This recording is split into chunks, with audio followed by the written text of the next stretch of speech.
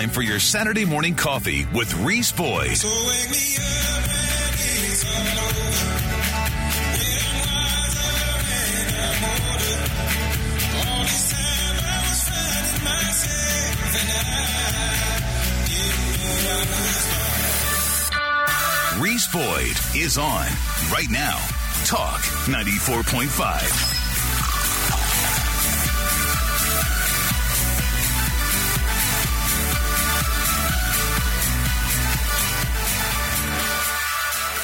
Good morning, everybody. Welcome to another edition of Saturday Morning Coffee, the Reese Boyd Radio Hour. I am Reese Boyd, your host, local attorney here in town with the firm of Davis and Boyd, attorneys at law. Welcome to a special second anniversary edition of Saturday Morning Coffee. It is 7:09 on your Saturday morning. Thanks for tuning in for a special edition of the show at Saturday Morning Coffee. We invite you to sit down, pour yourself a cup of your favorite coffee. Join us as we talk about the news, current events, all the things happening in this crazy world we live in, all the things that we think you need to know. And there's a lot. I got a big stack today. It's going to be an interesting show here at Saturday Morning Coffee. Folks, as you know well by now, we are all about a small number of important things.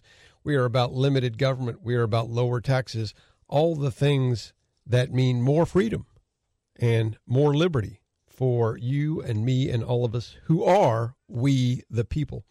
We've got a country to save, and it starts right here in this studio. It starts right around your kitchen table. It starts right in your workplace. It starts right wherever you are. So we invite you to get your coffee going, or grab that cup of Java, and let's get informed. Join us as we get your Saturday morning going. Joined here in the studio this morning, as always, by producer extraordinaire, Dr. Glenn Dye. 2 years, baby. 2 years, Glenn. 2 years. Can you believe we made it to 2 years? Well, I do. And they said we wouldn't last. For a cheerful toast and fill it, happy anniversary. But Oh. be careful you don't Take you back to your childhood? Take you back, yeah. This is the Flintstones for all you Yeah. youngins out there This that is, don't know who they are. little Barney, something- Fred, little Will. something special. Yeah, happy anniversary, my friend. Thank you, 2 my years, friend. It's gone by pretty quickly. It has actually flown by. It's interesting, and one of the things that I have learned, Glenn, is that anything you learn by doing in life. And one of the things that I thought would be interesting, but I have learned so much. I want to thank you for your help. I want to thank all our listeners. I have been so encouraged by the people who have chimed in. You'll hear from a few of our listeners today throughout the program, but just the people who have chimed in and said, look, you really make a difference. I enjoy Saturday Morning Coffee. It helps me figure out what to think about certain things or what I think about the world. And that is really encouraging, folks. We set out to create a show at Saturday Morning Coffee that would be not only an entertaining listen that would be fun to listen to, but would also be informative, would leave you thinking, well, I'm better off having listened, that it was time well spent. Right. And so we try to make it not only just stuff that's, fun to hear, good to talk about, but also stuff that will actually make you feel like you know something you should know. And At the water cooler stuff. You'll be informed at the water cooler. And so yeah, we do invite you guys to join in the program. We got a lot to talk about today. Talk a little bit about the history of the show. They came to me a couple of years ago and they said, "Look, we'd like for you to do this show." Liz actually suggested it to me because I had been helping Liz as an occasional guest host at the other station. I always tell her many times, "Liz, you got me into this. This is all your fault." Yeah. And when Liz came to help with the launch of this radio station, Talk 94.5, they soon thereafter came to me and said, "Hey, would you like to do a show?" And one of the things I said, obviously not available except maybe to do one show a week or something along those lines. And we were discussing it, and they said, "Well, what kind of show would you like to do?" And I said, "Look, I want it to be live. I don't want it to be taped ahead. Some shows on the weekend, as you know, are taped in advance. I just think it's better to have folks able to participate. Live is always better, my friend. Live is good. And I don't want it to be an infomercial for my law firm. I mean, we'll talk about the law, but when it's, topical. Right. But I want it to be about other things that I'm interested in. Right. And so we started, sort of pushing around ideas, what would the show be? And it wound up, of course, being a show about nothing because when I was, Seinfeld. It's a show about nothing, which is not bad, actually. It's not, if you're going to make a show about something and you don't know what the something is, a show about nothing is actually not a bad fallback. And so that's how, but when I lived in D.C., what I would do with several of my friends is, throughout the week, and I've told this story before, but haven't told it in a while, so I'll give you guys a refresher course, is we would, grab all the newspapers that pile up in the den on the coffee table for the whole week, I happen to live literally across the street from a coffee shop, would carry that stack of newspapers to a coffee shop that was right next door, sit down on Saturday morning and just pour through the newspapers, get them off the coffee table, read all the things that I had collected through the week that I had really wanted to read but didn't have time to read. And we'd sit around the coffee shop for, an hour or two on Saturday morning, drinking coffee, having breakfast, and talking about whatever was in the news. And when we talked about doing the show, I said, that's kind of what I want the show to be. Like same coffee shop aura, feel.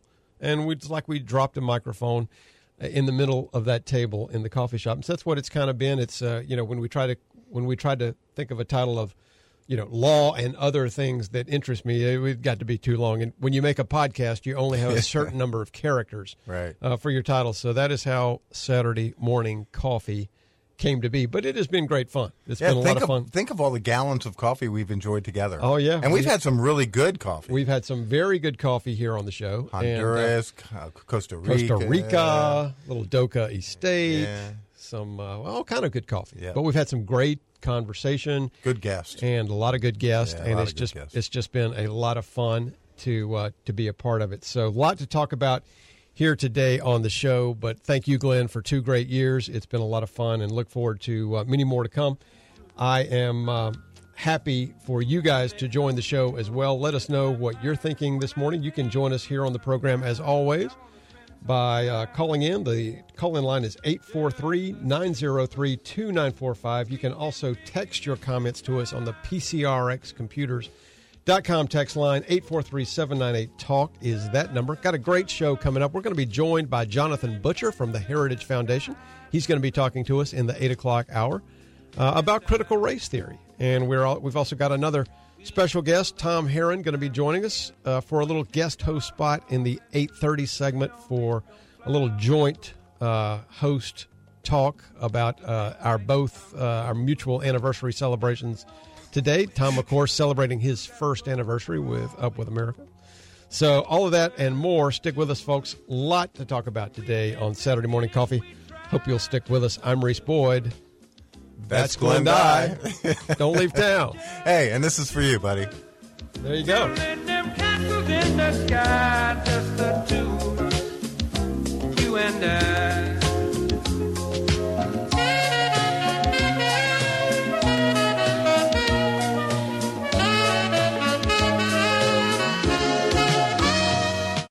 Text us 843-798-TALK. Saturday Morning Coffee, the Reese Boyd Radio Hour on Talk 94.5.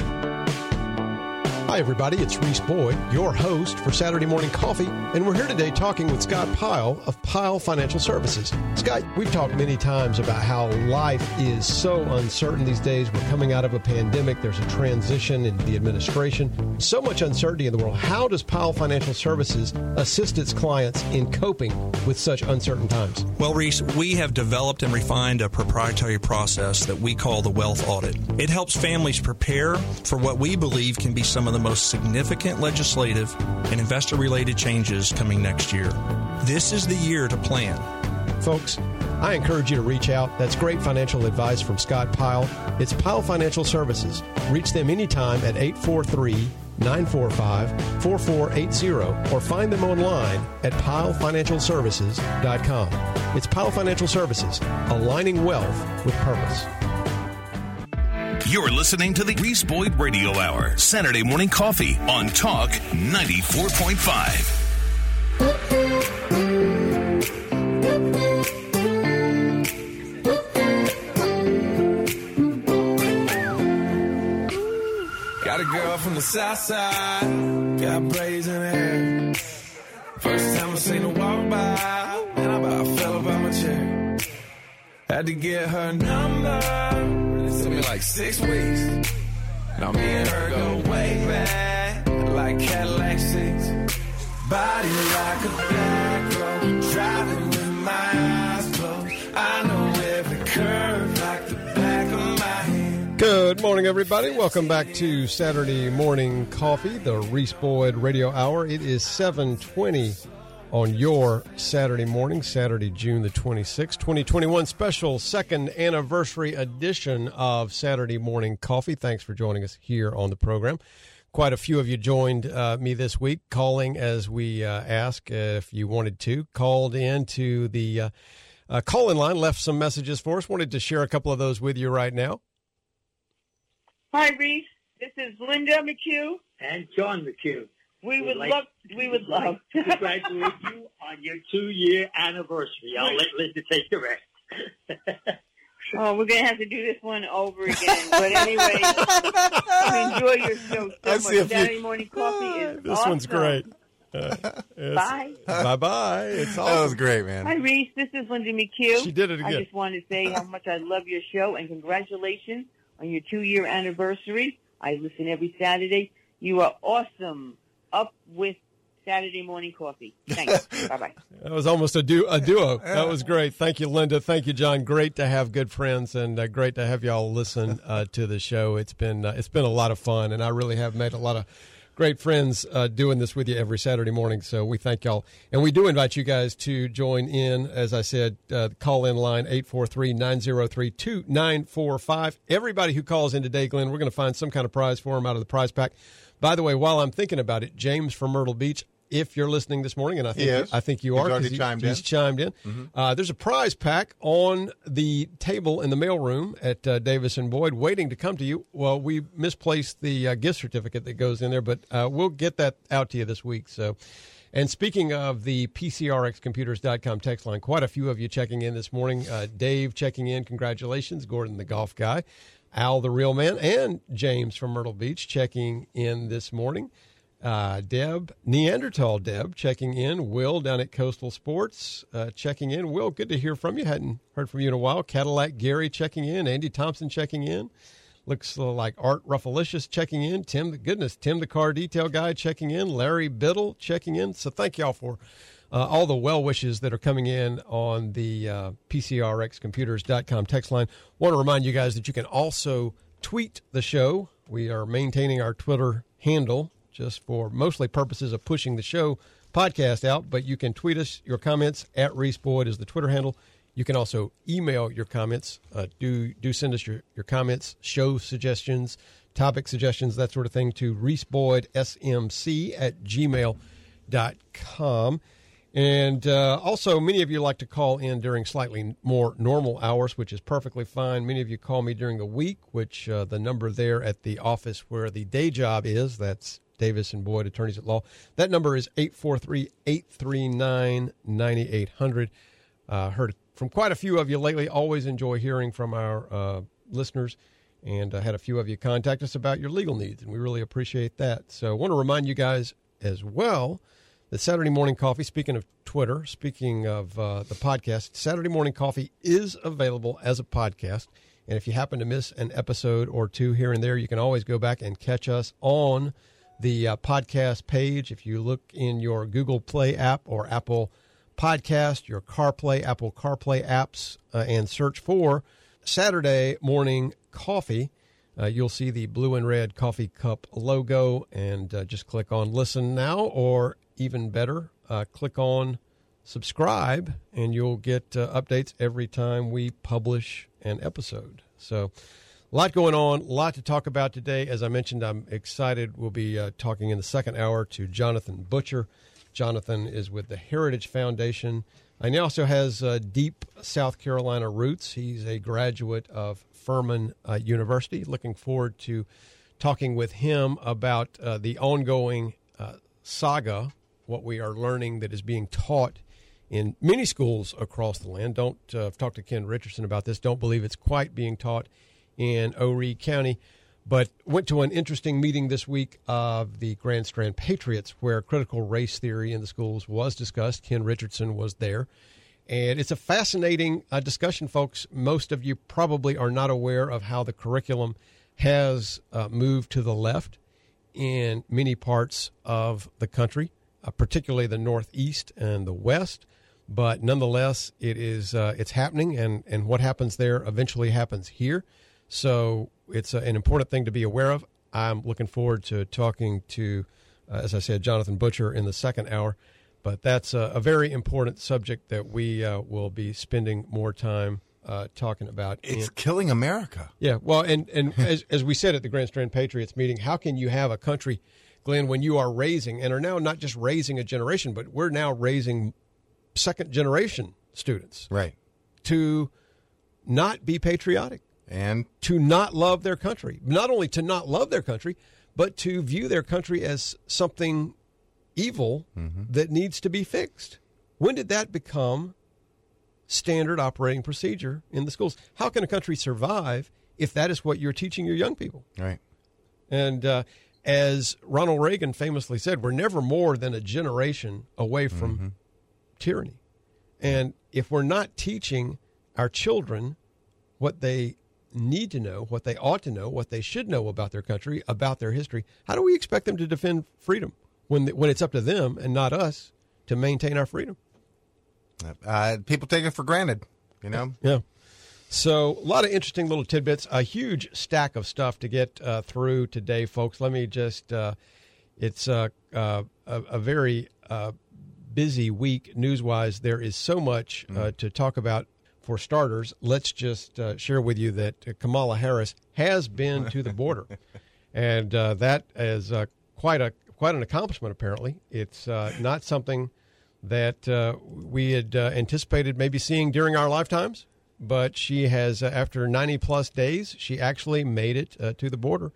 And there's now a bit of a controversy. Lester Holtz thinks that he's responsible for the border visit. You the man. You the man, Lester. Yeah. You the man. Couldn't have been Trump announcing that he was going to the border. I was about to say Trump also took credit for the visit, more likely. Now, did you see my post? I had a picture of Kamala at south of the border. South of the border. And she said, "I'm here. Now what?" And Yeah. I said, I got a hunger for tacos all of a sudden. A famous meme floating around the internet. Yes, Yeah. I saw yours. A couple of people sent it to me with Kamala Harris at south of the border.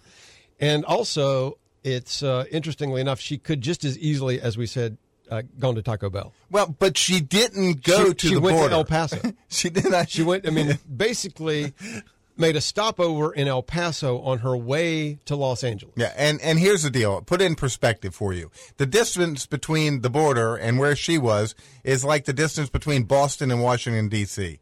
It's not close. But she did not go to the areas where the crisis is really visible. Yeah, she was as far away as Boston and Washington. She was, El Paso is actually on the border, but it's not the border where we have the crisis. Exactly. It's not the problem areas. Yeah. So she avoided that. And several Texas congressmen took her to task, as you might imagine, because it was more, I think, of it was symbolism is all it was. It was trying to beat Trump. Yeah. I swear that's what it was. According to Fox News, Vice President Kamala Harris arrived in Texas on Friday for a long-awaited border visit, and she snapped at a question about why it had taken her so long to visit after more than 90 days since being appointed to lead the effort to tackle the root causes of the migrant crisis. Harris, who was appointed by President Biden in March to lead the diplomatic outreach to combat the root causes of the surge in migration, was in El Paso to visit a processing center and a Border Patrol facility. It comes after Harris was hammered both by Republicans and Democrats over her failure to visit the border, instead visiting Mexico and Guatemala and unveiling a range of initiatives to end root causes like violence, poverty, and this one really got my attention, climate disruption in Central America. I had no idea. It's that wall, man. It's that reflecting climate heat. disruption in Central America was the problem here. I thought it was more along the lines, Glenn, that we are giving stuff away right and left that we are qualifying illegals in some states to work in any capacity, including as registered nurses and other certified professions. I mean, I thought that might have something to do with it. I had no idea that all of this was tied to climate change in Central America. Yeah, it's just too hot down there. They want to travel north. Hasn't it always been hot in Central America? Yeah, it has. That's like it never rains in Southern California. Well, wasn't her answer that I've been to the border before? Oh, yeah, she's been to the border before. Oh, yeah, that's apparently reflecting the time when she was in the Senate. Yeah, sorry we made that mistake. Yeah. You've been to the border. She claims that her visit to the border simply builds on her work done in Guatemala and Mexico, and is not a response either to Lester Holt or Donald J. Trump. Right. So we'll see about that. But folks, it's an interesting time. Let's just leave it there for now. What we have at the border is a crisis, and it is a crisis of historic proportion, and it's going to take more than a flyover by Kamala Harris to fix it. So. Hopefully we'll stay after it, and a lot more to talk about on Saturday Morning Coffee. After these words from our sponsors, we'll be right back with more. I'm Reese Boyd. That's Glenn Dye. Don't leave town.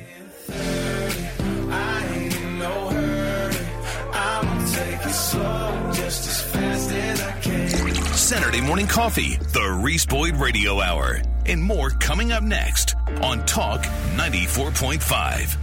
Hi, everybody. It's Reese Boyd, your host for Saturday Morning Coffee, and we're here today talking with Greg Sisson of the Greg Sisson team. So how do you coach a buyer who's involved in an environment where there are multiple offers being submitted? Because most of these deals are going multiple offers, Reese, you've got to have a buyer that absolutely has to have the property, meaning the motivation is there. Going in strong with terms and price is the way you win in this market. So, Greg, how do you work to ensure that your clients don't pay too much?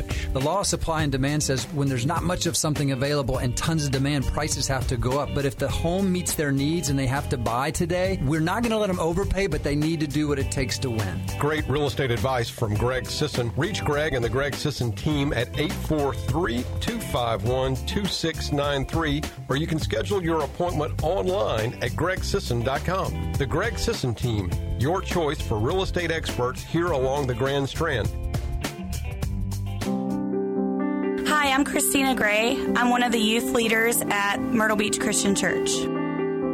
Our kids at Myrtle Beach Christian Church are very involved. We have a youth takeover service where they do the entire service once a quarter, and we also have opportunities for our smaller children to do the benevolence offering, which is where they go around and gather an offering for people who might not have so much. Myrtle Beach Christian Church is like my family. When I'm there, I feel like I'm home. If you're looking for a place where you feel like family, when you walk in the door, you see smiling faces, and we have great music, a place where you can bring your children, bring your grandchildren, Myrtle Beach Christian Church is definitely the place to be.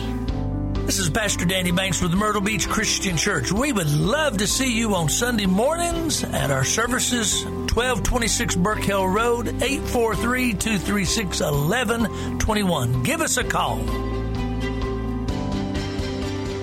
Thanks for waking up with Saturday Morning Coffee, the Reese Boyd Radio Hour on Talk 94.5.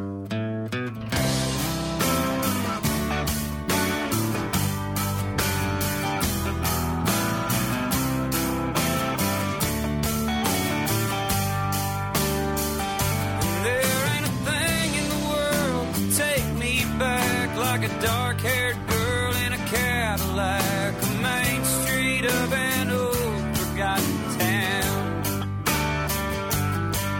And sunlight shines and fine white lines on weathered stores with open signs.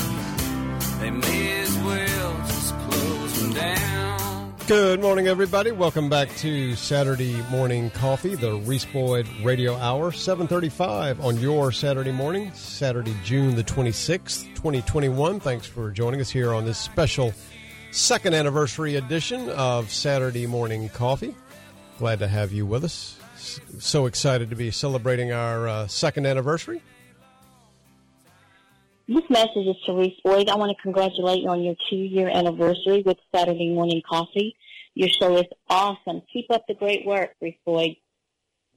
Yeah, thank you, Jerry. Appreciate that kind word. Thank you to all of you who chimed in on the call-in line over the past few days with words of encouragement. Congratulations. And a lot going on this week, that some of it, some good news, some not so good news. Wanted to, did you hear, Glenn, about there's a new cookie shop coming to town? Really? Yeah, there's a, you're getting a little bit older when the thought of a cookie shop gets you going. But it's a sweet new cookie shop expected to open in the Myrtle Beach area this summer. New cookie store coming to the Grand Strand called Crumble Cookies. It'll be located in Saybrook Town Center, just off the intersection of US 17 and South Carolina Highway 544, down with BurgerFi, Larry, and the guys at BurgerFi down at Saybrook Center.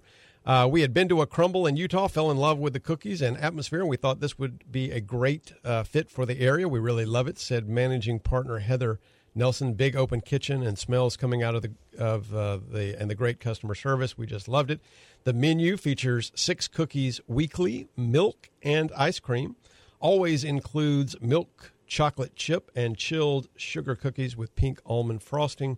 4 different specialty cookies are featured each week. That will be opening. The one thing missing, of course, from this description of the menu, coffee. Coffee, yeah. Nothing better than a great big old chunky chocolate chip cookie and a good cup of coffee. So for those of you with a sweet tooth, look for that in the near future, coming to Saybrook Town Center, very near to you. Can I let you know, if you live in Longs, your mail may be a little late. The post office in Longs burned up last night. Oh, my goodness. Crews responded to the fire in Longs, and it was about 10:30 last night. And I'm seeing a picture of it, and it does not look like you're getting your Amazon package out of that place. It doesn't look like a lot of mail survived. No, it's engulfed. So just thought I'd let you know that if you're expecting your mail today. Interesting. I read online, Glenn, one of the pieces I read this week, I don't know if you guys have noticed this, but the performance of the mail service is really getting awful in some areas. In some areas, it's taking over 20 to as much as 30 days for a first-class mail item to be delivered. I mean, we're talking about you mailing a number 10 envelope with a first-class postage stamp. I think the standard in the U.S. generally has been, throughout the Postal Service's modern history, I think 5-day delivery. Like that, no matter where in the country you mail that letter should arrive within 5 days. We ought to just give the mail service to Bezos. Let him run everything else. Yeah, I mean, he has world domination. He's got world domination. Yeah. So, by the way, quite a few of you checking in on the PCRXcomputers.com text line. Jesse the Horseman enjoying some fresh ground coffee this morning. Good morning, Jesse. Johnny checking in. And Dane also checking in, Dave checking in, with all congratulating us on the 2nd anniversary, and quite a few others that I'd already called out. So thank you all for checking in on the text line, joining us here on the program this morning. And also in the news this week, some not so good news. Had the very sad development of a condo collapsing in Surfside, Florida. And every time I heard that story, Glenn, my heart just stopped, because when they said Surfside, I'm thinking Surfside Beach. Right. And even after they clarified that this is not Surfside, South Carolina, this is Surfside, Florida. Right. It's still, I mean, every time I hear that word, it's just, but it's a sad, it's an unbelievable, sad situation. 159, according to the Sun News article this morning, 159 still missing with a confirmed death toll of 4. And, one of the things I thought, interesting comment that was made, I think it was the local mayor said that, we've never seen such devastation. Well, maybe they hadn't in that town, but of course, America has seen the devastation. As soon as I saw the pictures, and the pictures were unbelievable. Oh, the videos, terrible. But immediately thought of 9/11. Yep. And of course, one of the things that happened this week that we wanted to share with you, of course, Ron DeSantis gave a press conference yesterday, said that a definitive explanation is needed and in a timely manner as to why a 12-story condo building partially collapsed in Surfside, Florida, amid search and rescue efforts in the aftermath of the deadly incident. And of course, buildings don't just fall down. I mean, we haven't I mean, when a building falls down, that is a very big deal. I heard, now, granted, I'm not a structural engineer, but I did stay at a Holiday Inn Express last night. I have heard some people commenting, Glenn, that the proximity to the water is the problem, or the proximity to the ocean is the problem. I don't really, that does not ring. I don't think the regulations were in place that there are today with building, especially on the coast. I think in Florida you have, the sinkhole problem. True. Which I guess can be aggravated near the coast. It can be aggravated near any body of water, frankly. So in that sense, proximity to water is maybe in that way related. But some people will tell you, well, you just can't build on the ocean because, the proximity to the ocean in the sense of a hurricane is a problem. But theoretically, if you build a large skyscraper on the ocean front, we've got many of them here you still drill down to bedrock. You drive the pilings down to bedrock, and that's no different from the same procedure that you would utilize if the building was 5 miles inland. Right. You're going to drive down to firm, solid footing for those pilings that are rated to support whatever the weight of that building would be before you start to build up. Right. So, and if they did that way, but this was 20 years ago, built in the 80s. In the 80s, okay. So but of course, 30 years ago. Even then, I mean, think about. I mean, Glenn, there are skyscrapers now that are in the hundreds of years old. Think of the Empire State Building. Right. Buildings that were built in the early part of the 1900s. Right. They're not going, or knock on wood, they're not supposed to go anywhere. Right. That theoretically is not. They just don't fall down. Right. And I mean, I read. Or they're not supposed to. Story about corruption and the regulations weren't in place back then, and there was a lot of things that cutting corners. So I hope it doesn't come to that. Now there was one interesting story that caught my attention, or one interesting angle to this, is that there was roof work being done, and to me, when you look at the photos, to me it looked like it was clearly a situation where the floors, it's the same thing that happened in the World Trade Center. Right. Once structural failure began near the top of the World Trade Center, and the building started to compress and collapse, then it pancaked. Right. And by the time, and so if they in fact were working on the roof, I've wondered this question: if they were working on the roof and there were construction materials on the roof, if that 12th or 13th floor, whatever that top floor was, if it collapsed and it hit the floor below it with enough force, obviously if the building wasn't strong enough floor by floor to support whatever they had put on the roof, or maybe something else happened on the roof that caused the top level, the very top part to collapse, hitting the floor beneath it. Right. And then that, of course, was more than that floor could bear. And so it fell immediately, collapsing onto the floor beneath it. And of course, by that time, it's every floor is increasingly more weight. Right. And there's no way it's going to stop at that point. It becomes a chain reaction that goes all the way to the ground. And if you look at the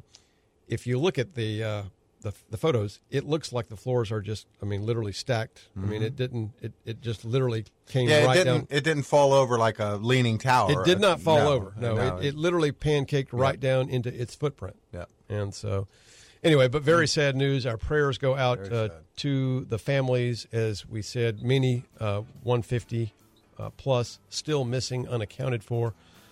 4 confirmed have passed away. And Governor DeSantis looking for answers, which we need to get. So very sad news. Folks, stick with us. We'll be right back after these words from our sponsors with more Saturday Morning Coffee. I'm Reese Boyd. That's Glenn Dye. Don't leave town. And sunlight shines some fine white lines on weathered stores with open signs. They may as well just close them down. Saturday Morning Coffee. Call the show at 843-903-2945. The Reese Boyd Radio Hour returns after these on Talk 94.5. Hi, everybody. It's Reese Boyd, your host for Saturday Morning Coffee, and we're here today talking with Scott Pyle of Pyle Financial Services. Scott, you and I have talked many times that there are lots of financial advisors in Myrtle Beach, but why would folks be well served to contact Pyle Financial Services if they need assistance with their financial planning? Reese, it really begins when they walk through the door. As fiduciaries, we put their interest above our own. We're not just a bunch of advisors competing with one another. What we do is we wrap the entire organization around their family, helping them navigate today and their future with a high level of comfort and confidence. Folks, that's great financial advice from Scott Pyle and Pyle Financial Services, aligning wealth with purpose. Call them anytime at 843-945-4480 or reach them online at pylefinancialservices.com. So you're thinking about selling your home, or you've got plans to do some home improvements. Let's get your home inspected by the pros. Pro Home Inspection Services. Here's just some of the things Emerson Treffer will inspect. Moisture, air quality, infrared HVAC vents, electrical panels and outlets, air leakage of doors and windows, water pressure, gas leaks, even roof inspections. Emerson Treffer of Pro Home Inspection Services has over 40 years of inspection experience, residential and commercial. He's also qualified as an expert witness in various state, federal, and county courts. Home inspections are a great way to check things out before you begin projects. It's not just for selling or buying a home. Get started with ProHomeInspectionsSC.com. That's ProHomeInspectionsSC.com. Pro Home Inspection Services, it's the value of experience. The Reese Boyd Radio Hour, 2 full hours on Talk 94.5. I don't believe it. Don't touch me. Hey, Ray. Hey, Sugar. Tell them who we are. Well, we're big rock singers. We got golden fingers, and we're loved everywhere we go. That sounds like us. We sing about beauty, and we sing about truth at $10,000 a show. Right. We take all kind of pills to give us all kind of thrills, but the thrill we never know is the thrill that'll get you when you get your picture on the cover of the Rolling Stone. Rolling Stone. Wanna see my... Good morning, everybody. Welcome back to Saturday Morning Coffee, the Reese Boyd Radio Hour. It is 7:50 on your Saturday morning. Saturday morning flying by here on the show. Little.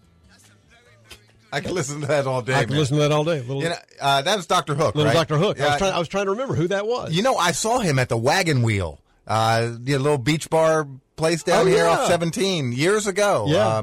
He came in and performed where that was the Beach Wagon, wasn't it? The Beach Wagon. Okay, Beach Wagon. I say Wagon Wheel. Obviously, Darius Rucker. Yeah, I totally forgotten about the Wagon Wheel. Yeah, or the Beach Wagon. Beach Wagon, and that was back in the late 70s, early 80s. Yeah. Wow. And he came to town, played. He came out wearing red cowboy boots, which I'd never seen back then. You didn't see the colors we see on boots today. I thought that was awful weird, but it was a great show. Very intimate, small place. Oh, yeah. I think I went there at least once when I was like in high school, I think. I think we may have snuck in, so self-disclosed. Thanks. And the Climbers, speaking of bumper music, Glenn, the Climbers checking in on the PCRXcomputers.com text line said that they have not missed a show. And that Mrs. Clymer says we got the best buffer music in town. So thank y'all so much for that. And I'll tell you what, for listening to every single show, we will be glad to send you guys a T-shirt or a mug. Just text us your address, and we'll get that out to you. Tell us what size T-shirts you guys want, or if y'all want a couple of mugs with the Saturday Morning Coffee logo, be glad to send those to you as well. Thank y'all for being loyal fans of the show. We are, of course, here on the special second anniversary edition of Saturday Morning Coffee. Others of you checking in. James from Myrtle Beach, again, checking in with some comments on the destruction in Surfside. Very sad. Larry Biddle asking if Surfside, Florida and Surfside, South Carolina are sister cities. I'm not aware of that, Larry, but I tell you, it's not a bad idea. And I hope you guys will be in prayer and just do what you can do to support just what is certainly going to be just massive loss. I mean, I'm sure there are going to be whole families that were just wiped out, that are gone. And it's just unbelievably tragic.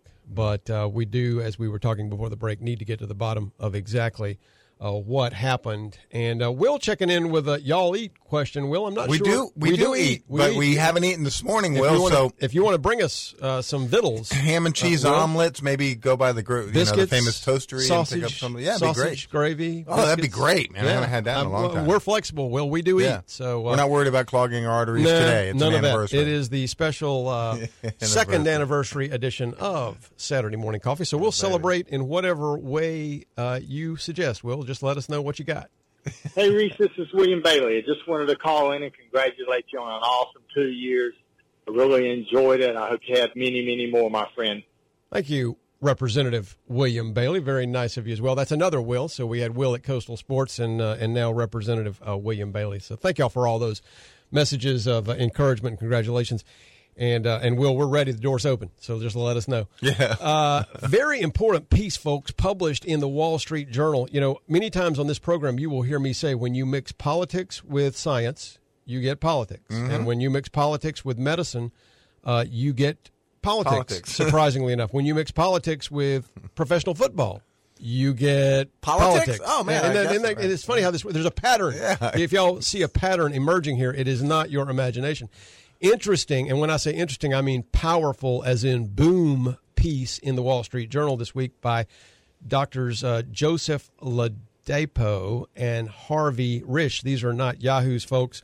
Dr. Ladapo is Associate Professor of Medicine at UCLA's David Geffen School of Medicine. Didn't know that record money was funding medical education, but that's good to know.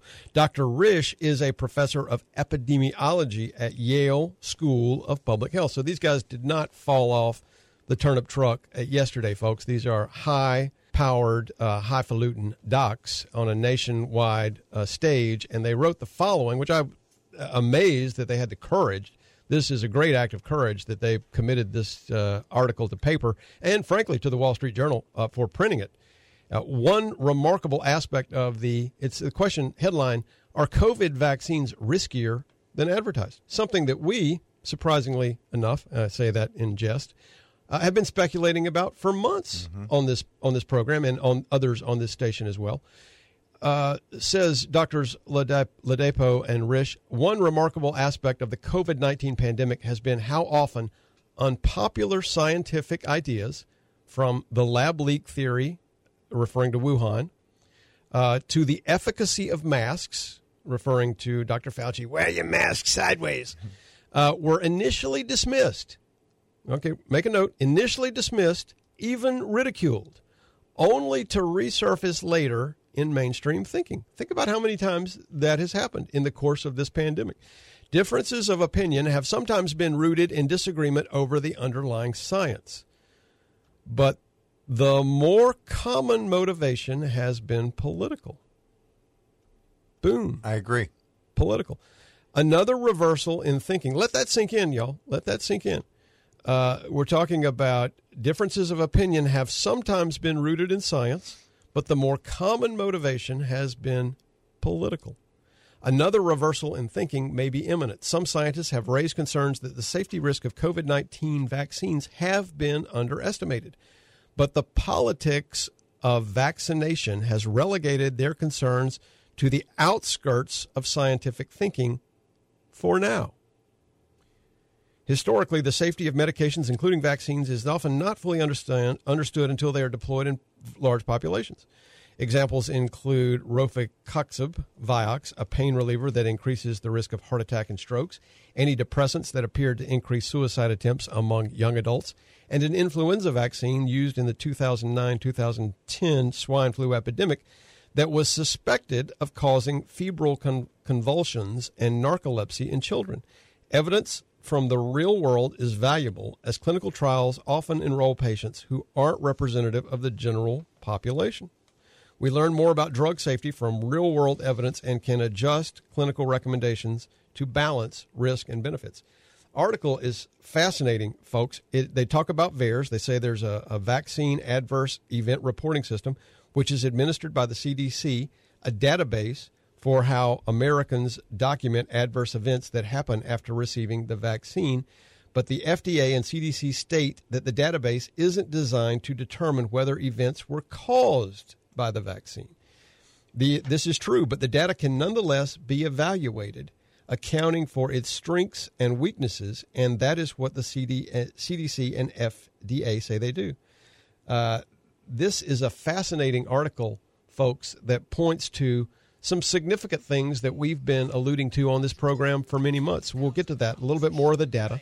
After these words from our sponsors, stick with us. We'll be right back with more Saturday Morning Coffee. I'm Reese Boyd. That's Glenn Dye. Don't leave town. It's a thrill that'll get you when you get your picture on the cover of the Rolling Stone. Rolling Stone. Wanna see my picture on the cover? Stone. Wanna buy 5 copies for my mother? Yeah! Stone. Wanna see my smiling face on the cover of the Rolling At Williams Flooring Carpet One in Pawleys Island, shopping for floors just got a whole lot easier.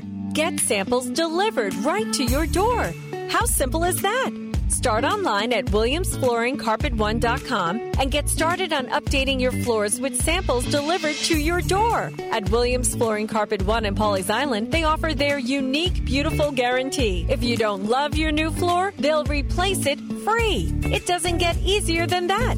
Williams Flooring Carpet One has a beautiful showroom with tile, carpet, luxury vinyl plank, and lots of products in stock and ready to roll. Find out why so many homeowners all over the Grand Strand love Williams Flooring Carpet One. Bev and Rob Webster know floors, and they know how to make you smile. Shopping for floors just got a whole lot easier. Everything gets started online at WilliamsFlooringCarpet1.com or stop by and visit Highway 17 in Pawleys Island. This is WTKN Talk 94.5. Murrells Inlet, Myrtle Beach. Conservative opinion and insight. WTKN.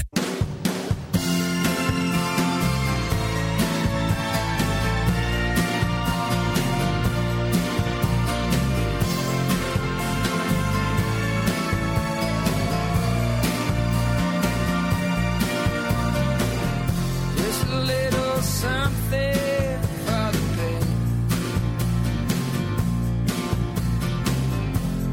Better food getting you down. Honey, now I'm not wanting to play.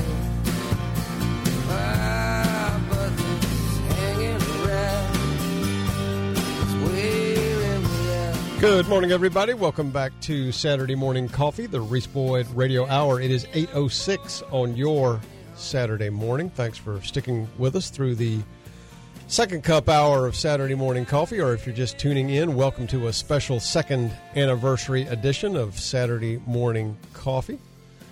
A couple of new listeners checking in this morning on the PCRXcomputers.com text line. The Virginia gentleman moved here January 2020. Loved the show. Congratulations on the second anniversary. Keep the faith and continue to move forward. God bless you both and your families. So, thank you so much. Thank you, Virginia gentleman. That's a very kind word. Also got a new chime in on the PCRXcomputers.com text line from M. Sievers in Charlotte, who apparently streams the show every Saturday. So thank you so much. Yeah.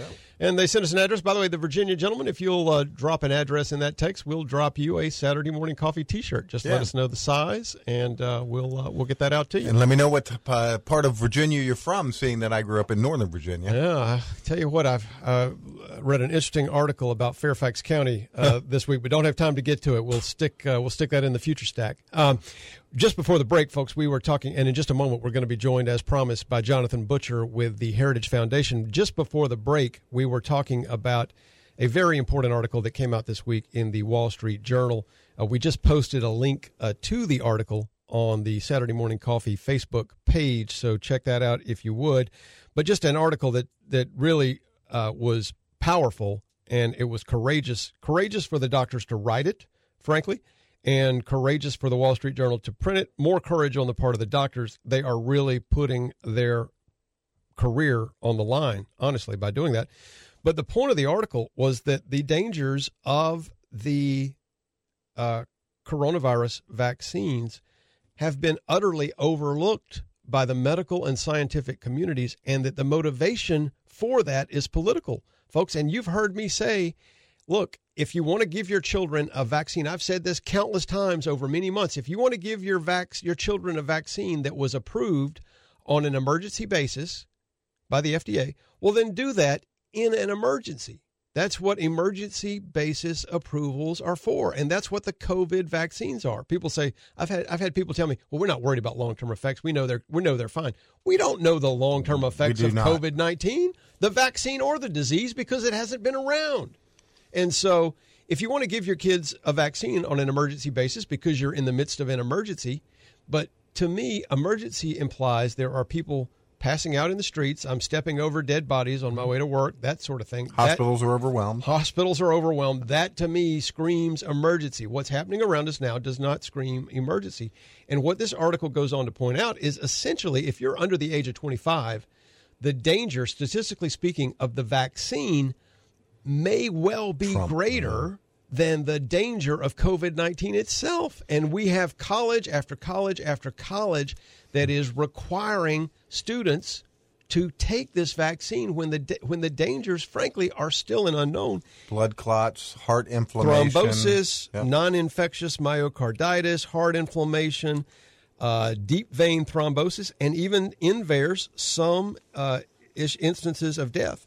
And another point he makes, this is back to the article by Drs. Lepato and Risch, while you would never know it from listening to public health officials, not a single published study has demonstrated that patients who have a prior infection, COVID-19, who have a prior infection, benefit from COVID-19 vaccination. That isn't readily acknowledged by the CDC or Anthony Fauci, and it's an indication of how deeply entangled pandemic politics is in science. Concluding, and I'm skipping a bunch, great article. I encourage you guys to check it out. Public health authorities are making a mistake and risking the public's trust by not being forthcoming about the possibility of harm from certain vaccine side effects. There will be lasting consequences from mingling political partisanship and science during the management of a public health crisis. Think about that, folks. Have you ever had a time in your lifetime when you said or would say, I don't think I can trust what's published by the CDC. I don't think I can trust what's published by the National Institutes of Health. I say that today with certainty, but it's because people like Fauci and people of his ilk have politicized what is a medical public health crisis, and it will have negative and lasting consequences for all of us, folks, and it's very discouraging. But we do want to switch gears. We've got a guest on the line. We're going to switch gears from vaccine politics to critical race theory, not completely unrelated, by the way, both driven by the dementia that is leftism in this country. Joined here on the program to talk about critical race theory by Jonathan Butcher. Jonathan is the Will Skillman Fellow in Education at the Heritage Foundation. He has researched and testified on education policy around the U.S. He is currently writing a book for Post Hill Press discussing critical race theory in schools and America's national identity. I can't wait to read that. Going to be getting an autographed copy of that from my library, I'm sure. In 2021, South Carolina Governor Henry McMaster nominated Jonathan to serve on the South Carolina Public Charter School District School Board, which is a board that I have also served on in the past. The district is a statewide charter school authorizer doing great work, and Jonathan has co-edited and wrote various chapters in the Not So Great Society, a book which provides conservative solutions to problems created by the ever-expanding federal footprint in preschool, K-12, and higher education. Jonathan, I believe, is a graduate of Furman University, among other distinctions. He's also got an MA in economics from the University of Arkansas. Jonathan, welcome to the show. Thanks for joining us. Thank you. Great to be with you.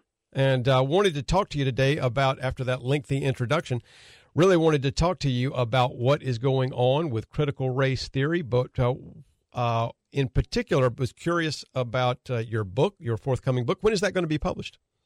Well, thank you. Well, we have a date in February of next year, although I have some very gracious editors who are considering releasing it earlier. So at the very latest, I think it'll be end of February. is what we're looking at. But excited for that, and really have a great team at Post Hill that I'm working with. Yeah, that's awesome. Look forward to reading that and having you back on the show to discuss it again when it comes out and is available. Tell us, Jonathan, what much attention being given now to critical race theory as being taught in many of our schools, not every school, but in a lot of our schools. And what has brought this issue to the forefront in your estimation, and where do we go from here? How do we fight this?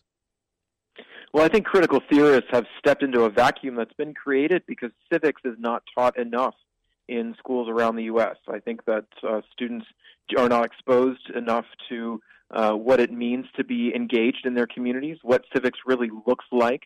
And because of that, you have this theory that views everything in public and private life through the lens of race. And they've injected that into K-12 classrooms. And look, you can pick a state, pick a city, pick a major school district, and find critical race theory being used there. And despite what the major media is saying, that, oh, no, you don't know what you're talking about. This is really not critical race theory. This is just something else. That's just nonsense, right? The Portland Public School District up in Portland, Oregon, has a critical race theory coalition that puts videos on YouTube.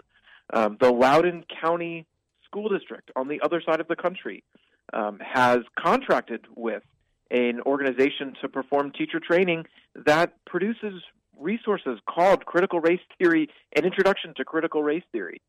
You have Kimberly Crenshaw, who was one of the founders of the whole theory. Her idea of intersectionality is being used.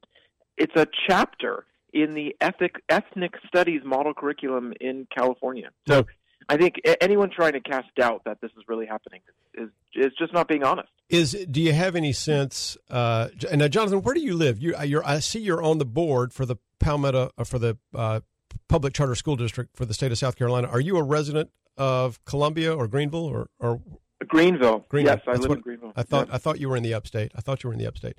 So, do you have any indication? Like, we have a local school board chairman who has assured us, Ken Richardson, and I believe him. I'm not suggesting that he's not being honest about that, but he has suggested that critical race theory not made its way into Horry County schools, and of course, I think there's legislation that's been approved actually that would prevent it from being taught in South Carolina schools. But has it been an issue, to your knowledge, in any South Carolina schools?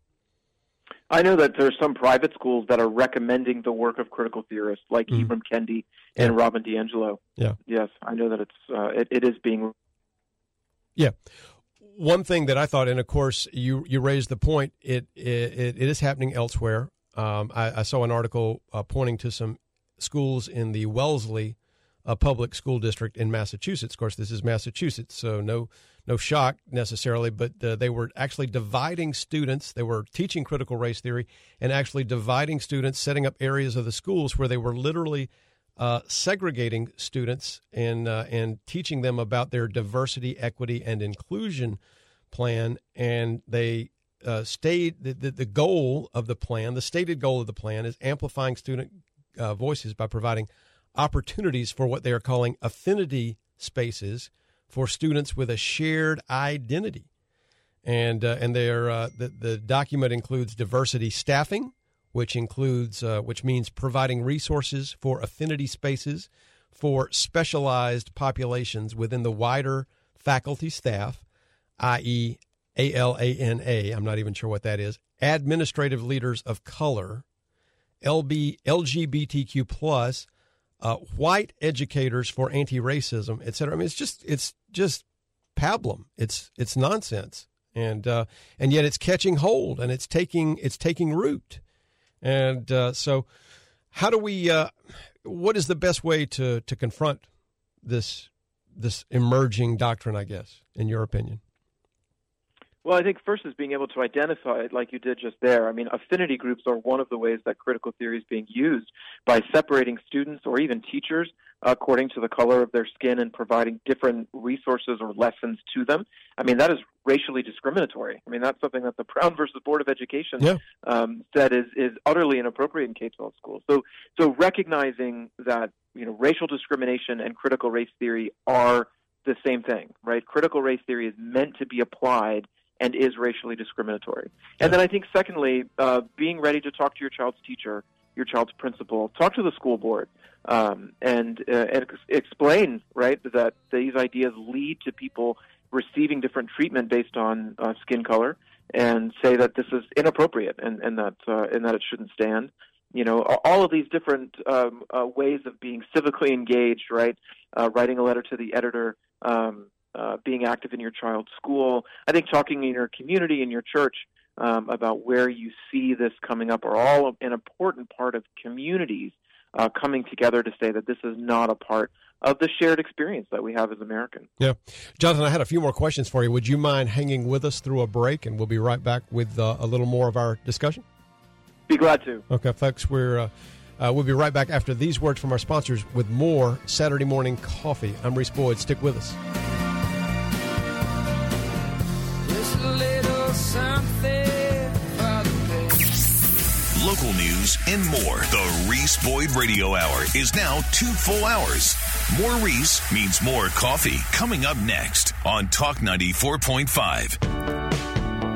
Hi, everybody. It's Reese Boyd, your host for Saturday Morning Coffee, and we're here today talking with Scott Pyle of Pyle Financial Services. Scott, we've talked many times about how life is so uncertain these days. We're coming out of a pandemic. There's a transition in the administration. So much uncertainty in the world. How does Pyle Financial Services assist its clients in coping with such uncertain times? Well, Reese, we have developed and refined a proprietary process that we call the Wealth Audit. It helps families prepare for what we believe can be some of the most significant legislative and investor-related changes coming next year. This is the year to plan. Folks, I encourage you to reach out. That's great financial advice from Scott Pyle. It's Pyle Financial Services. Reach them anytime at 843-945-4480 or find them online at PyleFinancialServices.com. It's Pyle Financial Services, aligning wealth with purpose. So you're thinking about selling your home, or you've got plans to do some home improvements. Let's get your home inspected by the pros. Pro Home Inspection Services. Here's just some of the things Emerson Treffer will inspect. Moisture, air quality, infrared HVAC vents, electrical panels and outlets, air leakage of doors and windows, water pressure, gas leaks, even roof inspections. Emerson Treffer of Pro Home Inspection Services has over 40 years of inspection experience, residential and commercial. He's also qualified as an expert witness in various state, federal, and county courts. Home inspections are a great way to check things out before you begin projects. It's not just for selling or buying a home. Get started with ProHomeInspectionsSC.com. That's ProHomeInspectionsSC.com. Pro Home Inspection Services, it's the value of experience.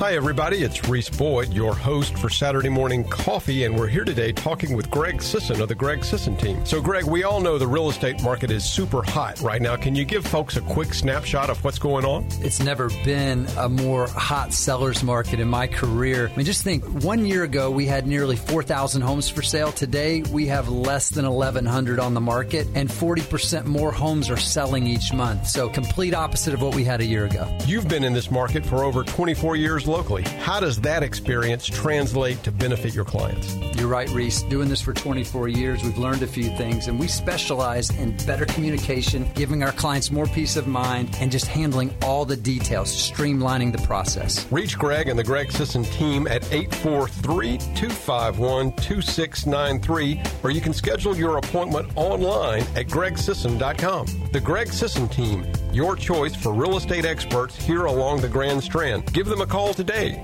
Saturday Morning Coffee. The Reese Boyd Radio Hour is now 2 full hours. On Talk 94.5.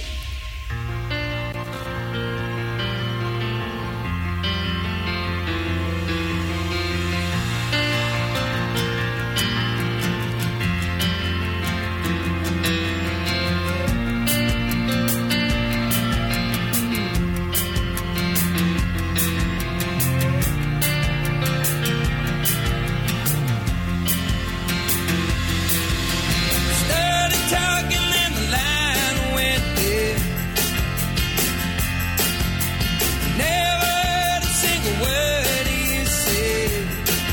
Good morning, everybody. Welcome back to Saturday Morning Coffee, the Reese Boyd Radio Hour.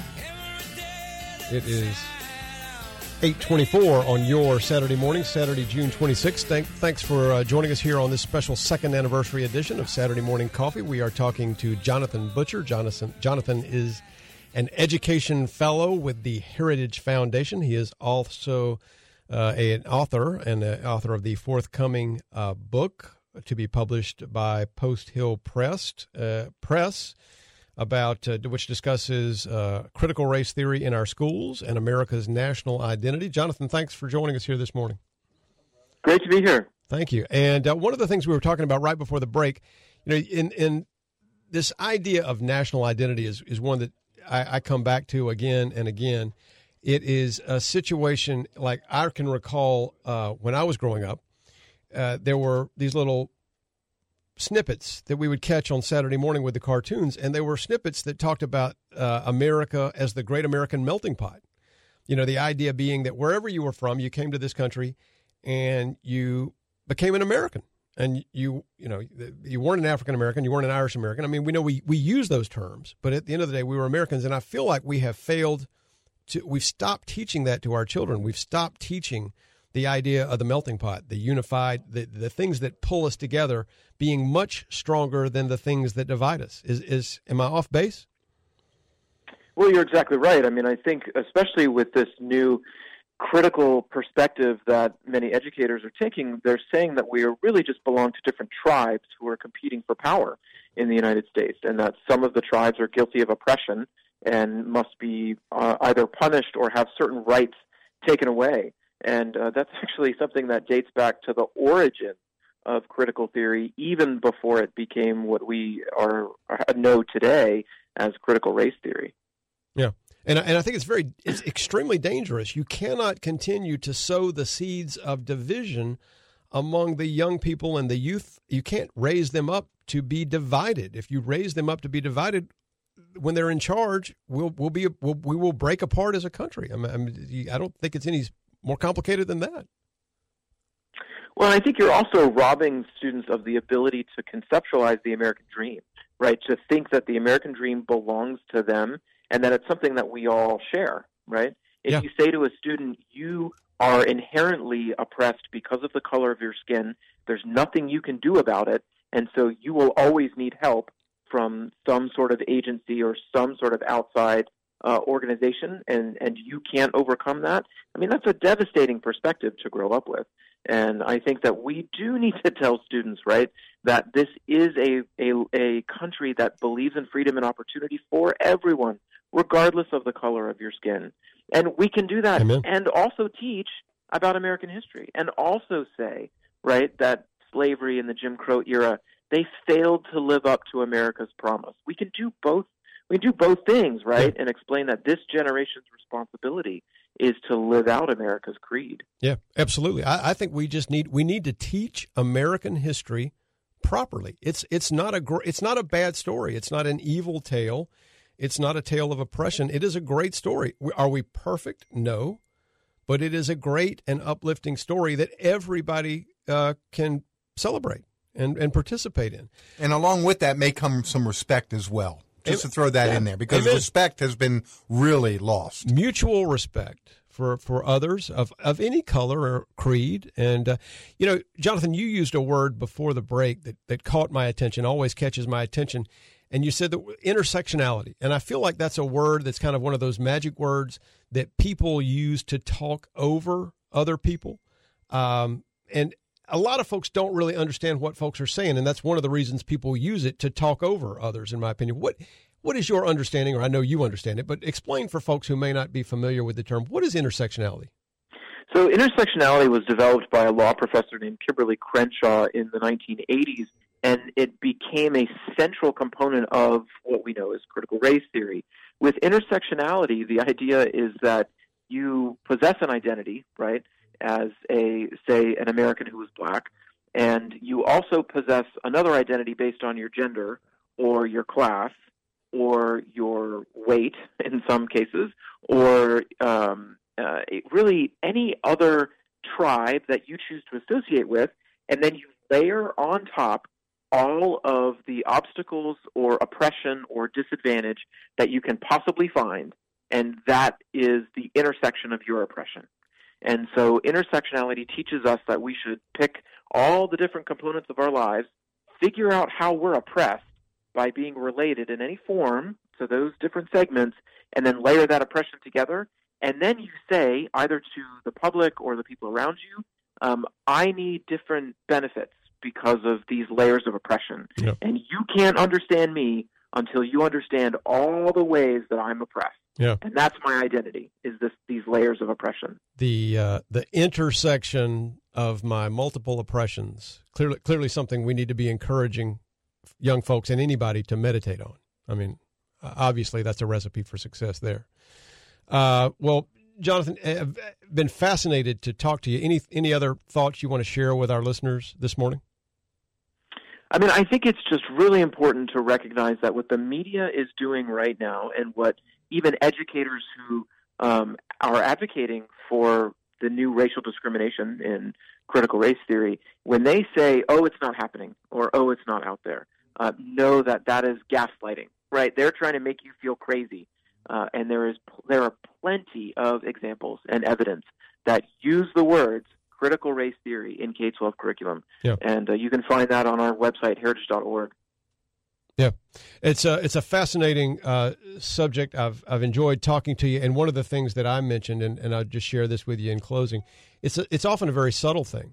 You know, critical race theory not being taught in the schools in Horry County, but as I reviewed with one of my children, the curriculum that they were reviewing when they were studying the American Revolutionary War, at the end of that curriculum, they were asked a series of review questions about the War for Independence, and they said, the questions were broken down into sections that focused on what was the impact of the Revolutionary War on African Americans, on slaves, what was the impact of the Revolutionary War on women, what was the impact of the Revolutionary War on Native Americans. And not that I particularly objected to any of the questions in particular, but the sum total of the review section, it without explicitly saying so, focused the students' attention on thinking about things through the lens, through the perspective of what group am I a member of.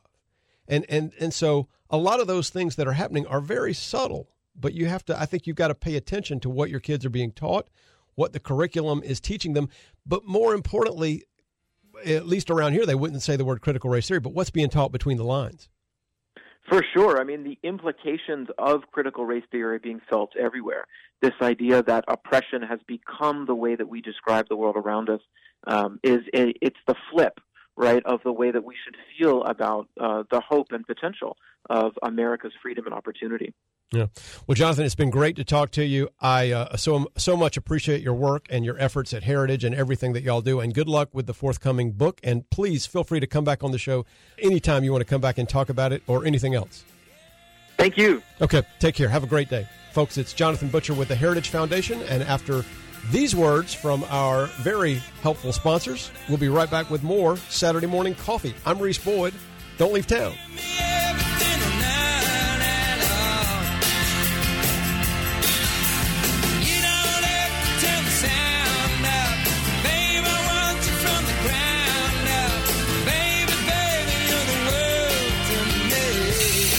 Saturday Morning Coffee, the Reese Boyd Radio Hour, is now 2 full hours. More Reese coming up next on Talk 94.5. Hi folks, Verlin Wolf here with Carolina Cool. Spring is a great time to turn to the experts and upgrade your heat pump system with a new Carrier high-efficiency system.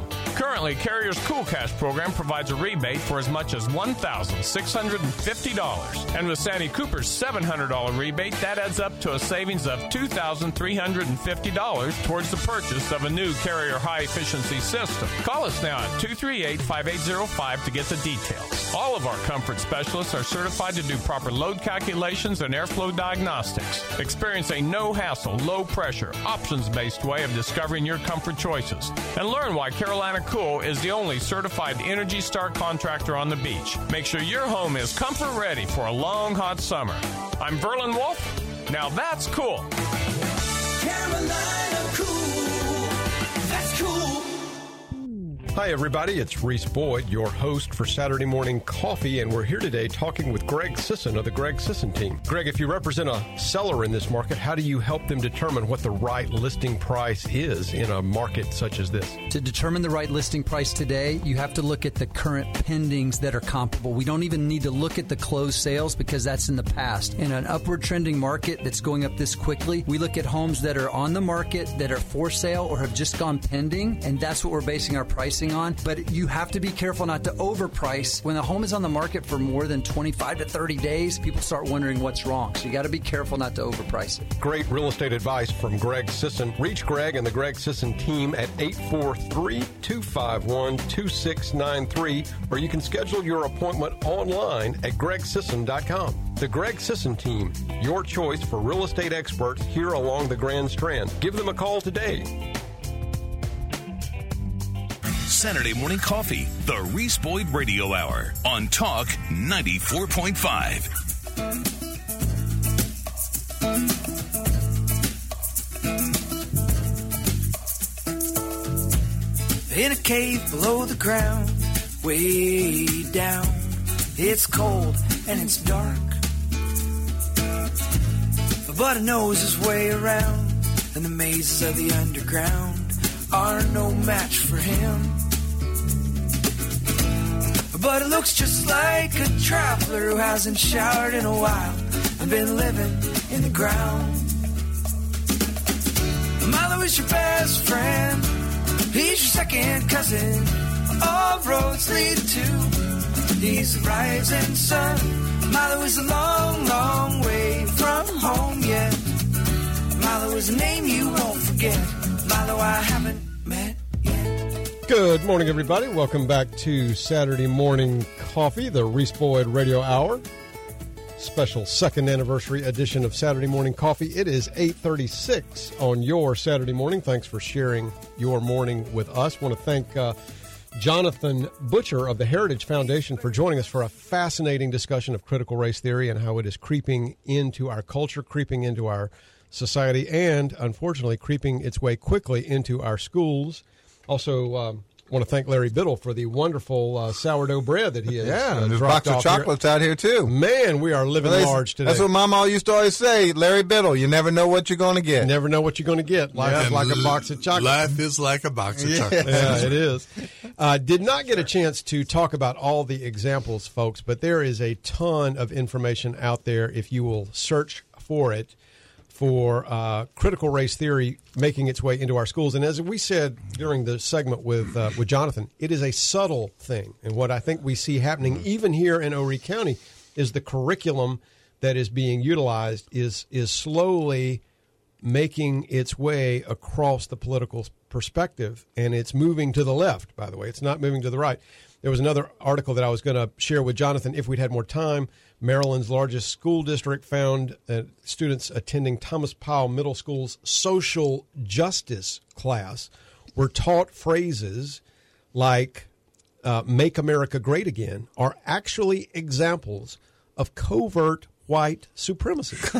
The phrase "Make America Great Again," according to this curriculum, is ranked on a pyramid just below lynching, hate crimes, the N-word, and other racial slurs. Wow. The curriculum also teaches that white privilege means being favored by school authorities and having a positive relationship with the police.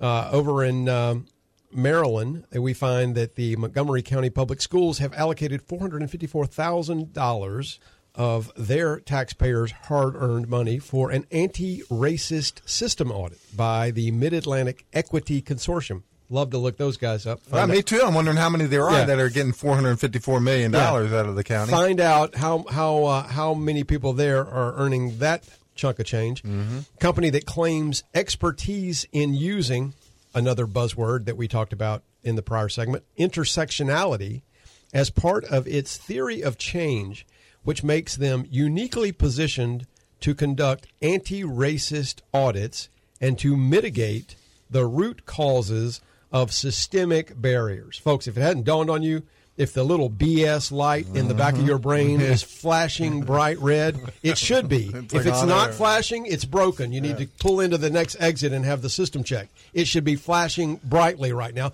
That is complete and unadulterated, utter bull excrement. And I don't even know what more to say beyond that. I mean, that's really all you need to know. Look what's happened up there in Loudoun County, Virginia. I mean, rise up, people.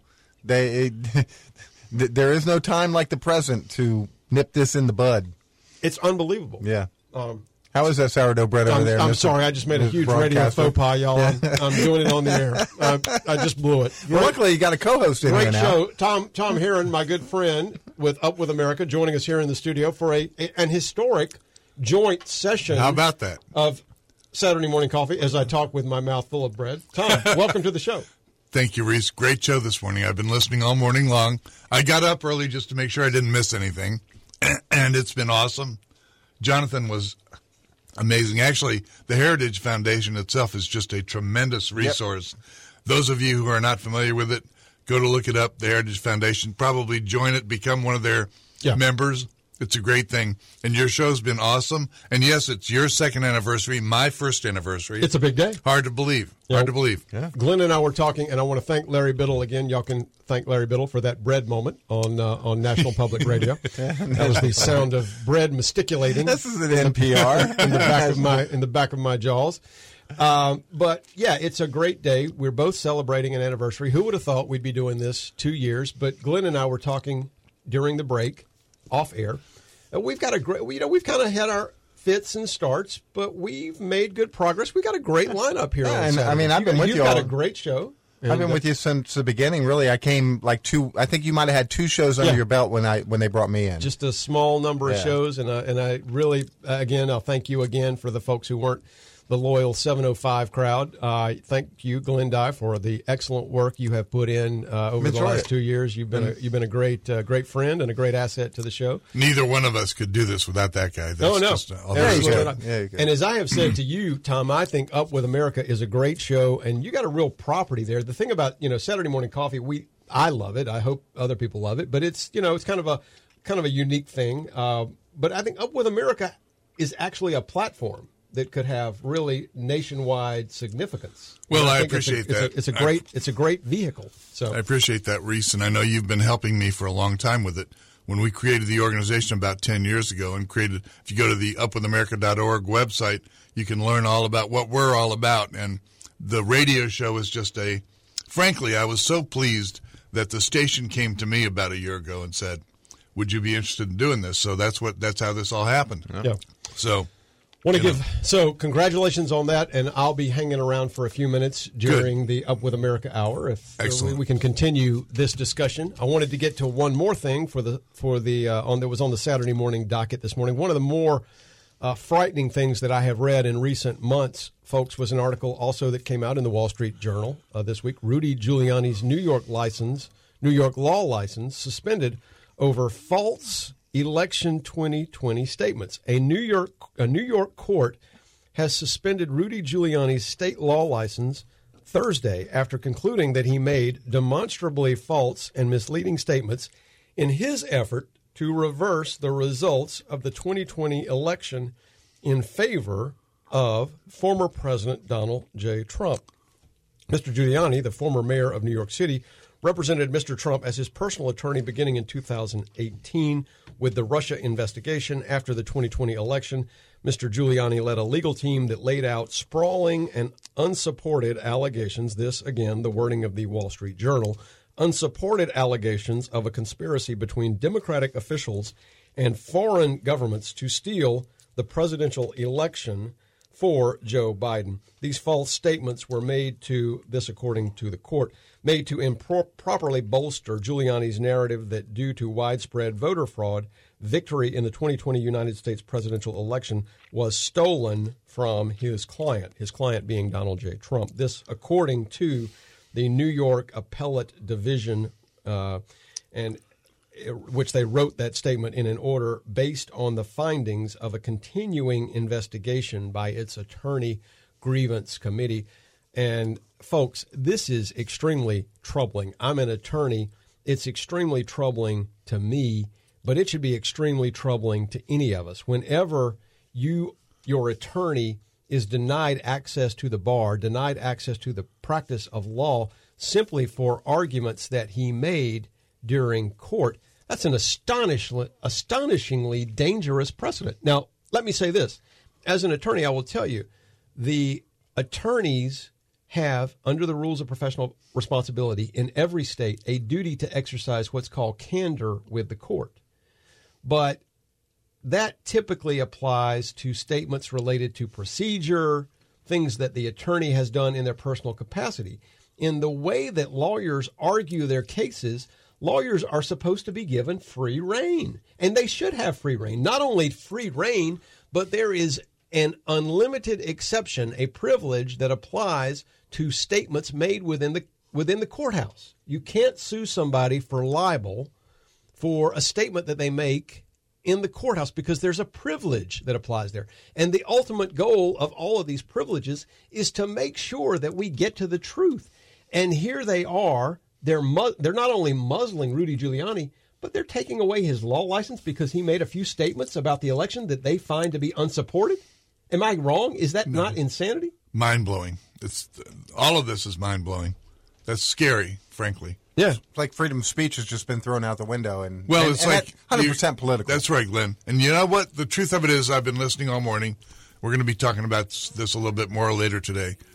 It's almost like we woke up one morning and the language in the United States changed to French or something. Mm-hmm. Even the language is being changed. They're doing that on purpose to confuse everybody and throw everybody off. Yeah. I don't even know what they're talking about half the time. Words like intersectionality. Exactly. Like we've talked about on this show. Absolutely. They use words that, like, where did I hear that before? I've never heard that. They use words to talk over you. I've heard of metrosexuality, but not intersexuality. I'm all about metro. Yeah, I mean, if you keep your toes clean and all that, that's metrosexual. Yeah. I get that. Intersectional. I'm not so sure. It's a little embarrassing, Glenn, that I graduated from a high school in Montgomery County, Maryland. Yeah, and my daughter lives in Loudoun County, Virginia. So, I mean, I'm pretty. You should know these things. I do. Yeah, absolutely. And I graduated from Thomas Jefferson. That's right. In Alexandria, Virginia. Is that still called Thomas Jefferson? They haven't named it something else. I think the name may be on the way out. Yeah. Folks, we're talking here about this incredibly dangerous ruling that the New York Appellate Court has handed down in Rudy Giuliani's case, suspending him from the practice of law for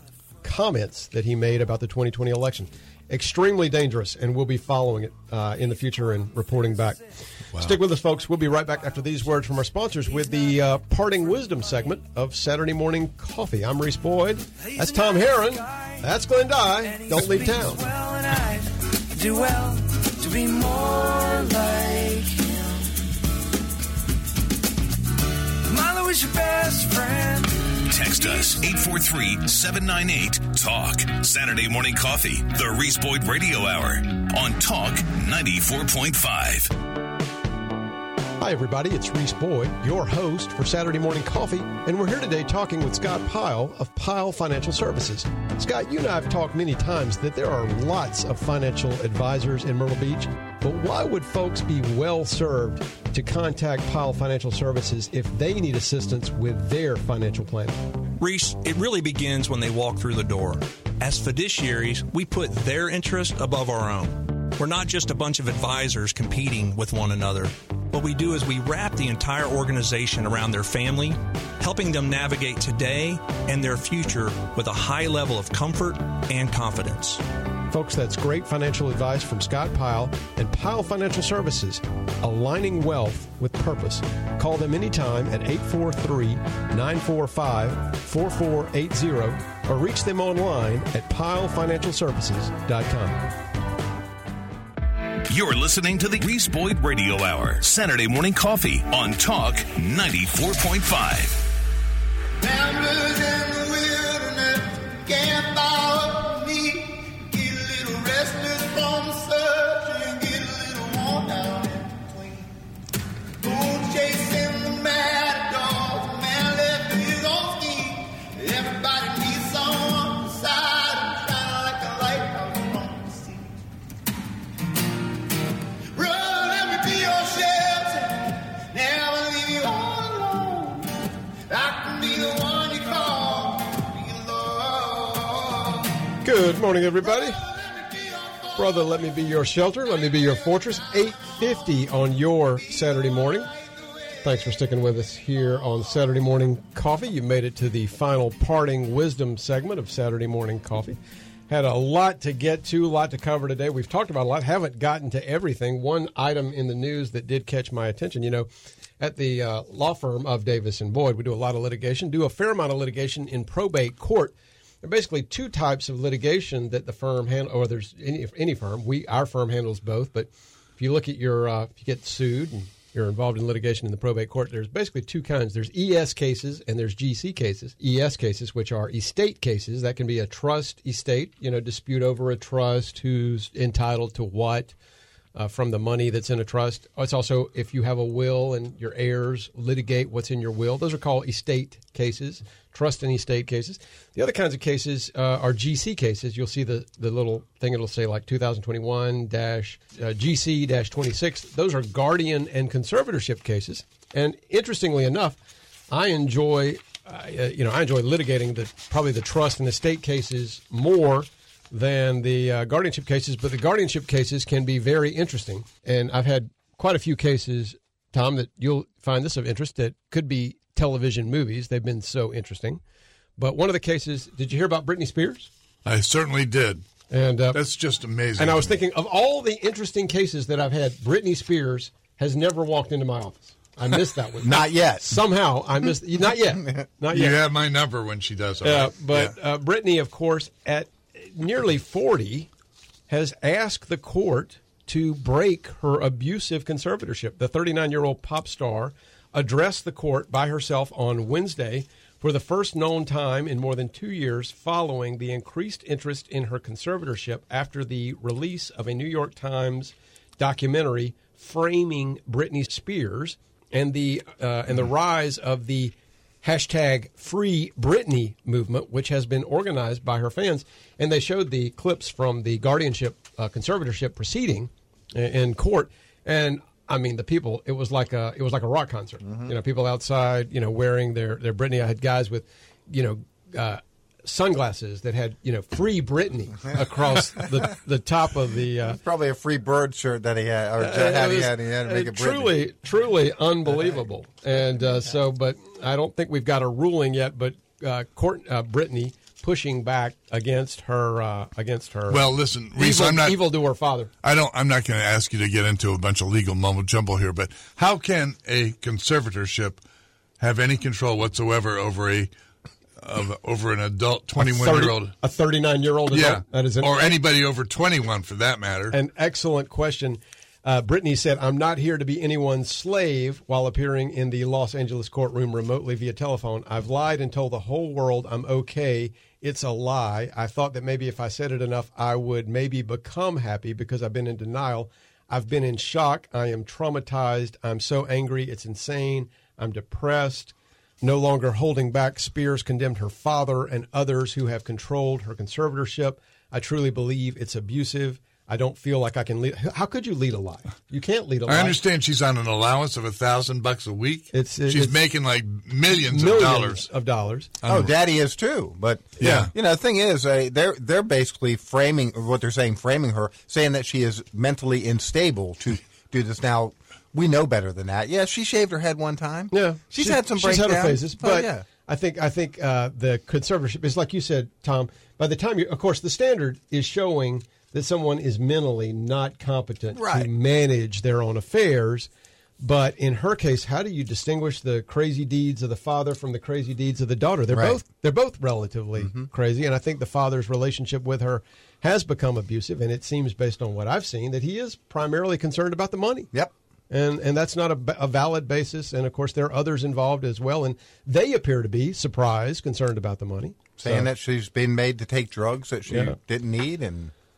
wanted to give you guys in the parting wisdom segment a nice piece that I found from Michael Ferris. Michael Ferris is the president and CEO of the Alliance Defending Freedom, which I am an attorney volunteer. I'm an ally of the Alliance Defending Freedom. Of course, ADF litigates cases around the country fighting for mine and your religious freedoms and other freedoms guaranteed by the Bill of Rights.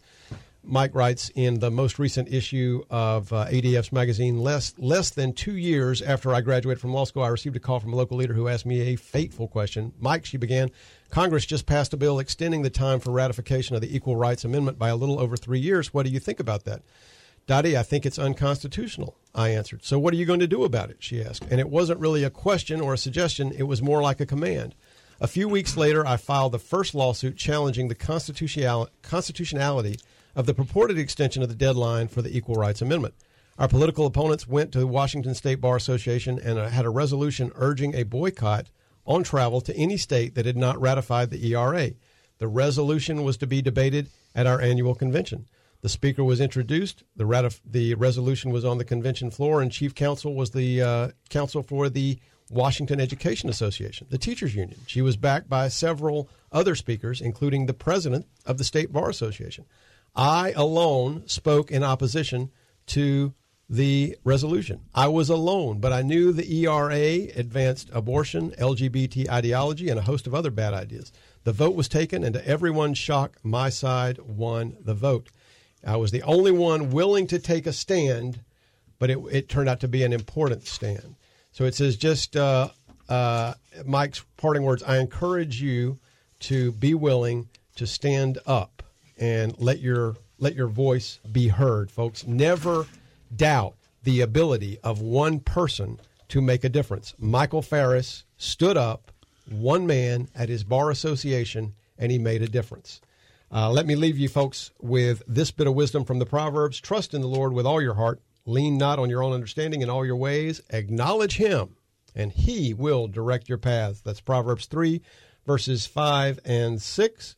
Folks, I want to thank y'all for joining us. I want to thank my guest, Jonathan Butcher from the Heritage Foundation. Thank Tom Herron. Thank all of you who have chimed in this morning and otherwise participated. Thank Larry Biddle for the toasted sourdough bread. Everybody who has encouraged us here on this second anniversary of Saturday Morning Coffee, I want to thank you from the bottom of my heart. You guys are like family to me. Stick with us for another 2 years or however long we make it. And how long you want to do this? I don't know. We'll find out. It'll be a good ride. Stick with us. Right after this break, we're going to be hearing from Tom Herron and Up With America. A lot to talk about on Tom's show, so stick with us for that. As for us, folks, we'll be back next week with another carefully brewed edition of Saturday Morning Coffee. I'm Reese Boyd. Don't leave town.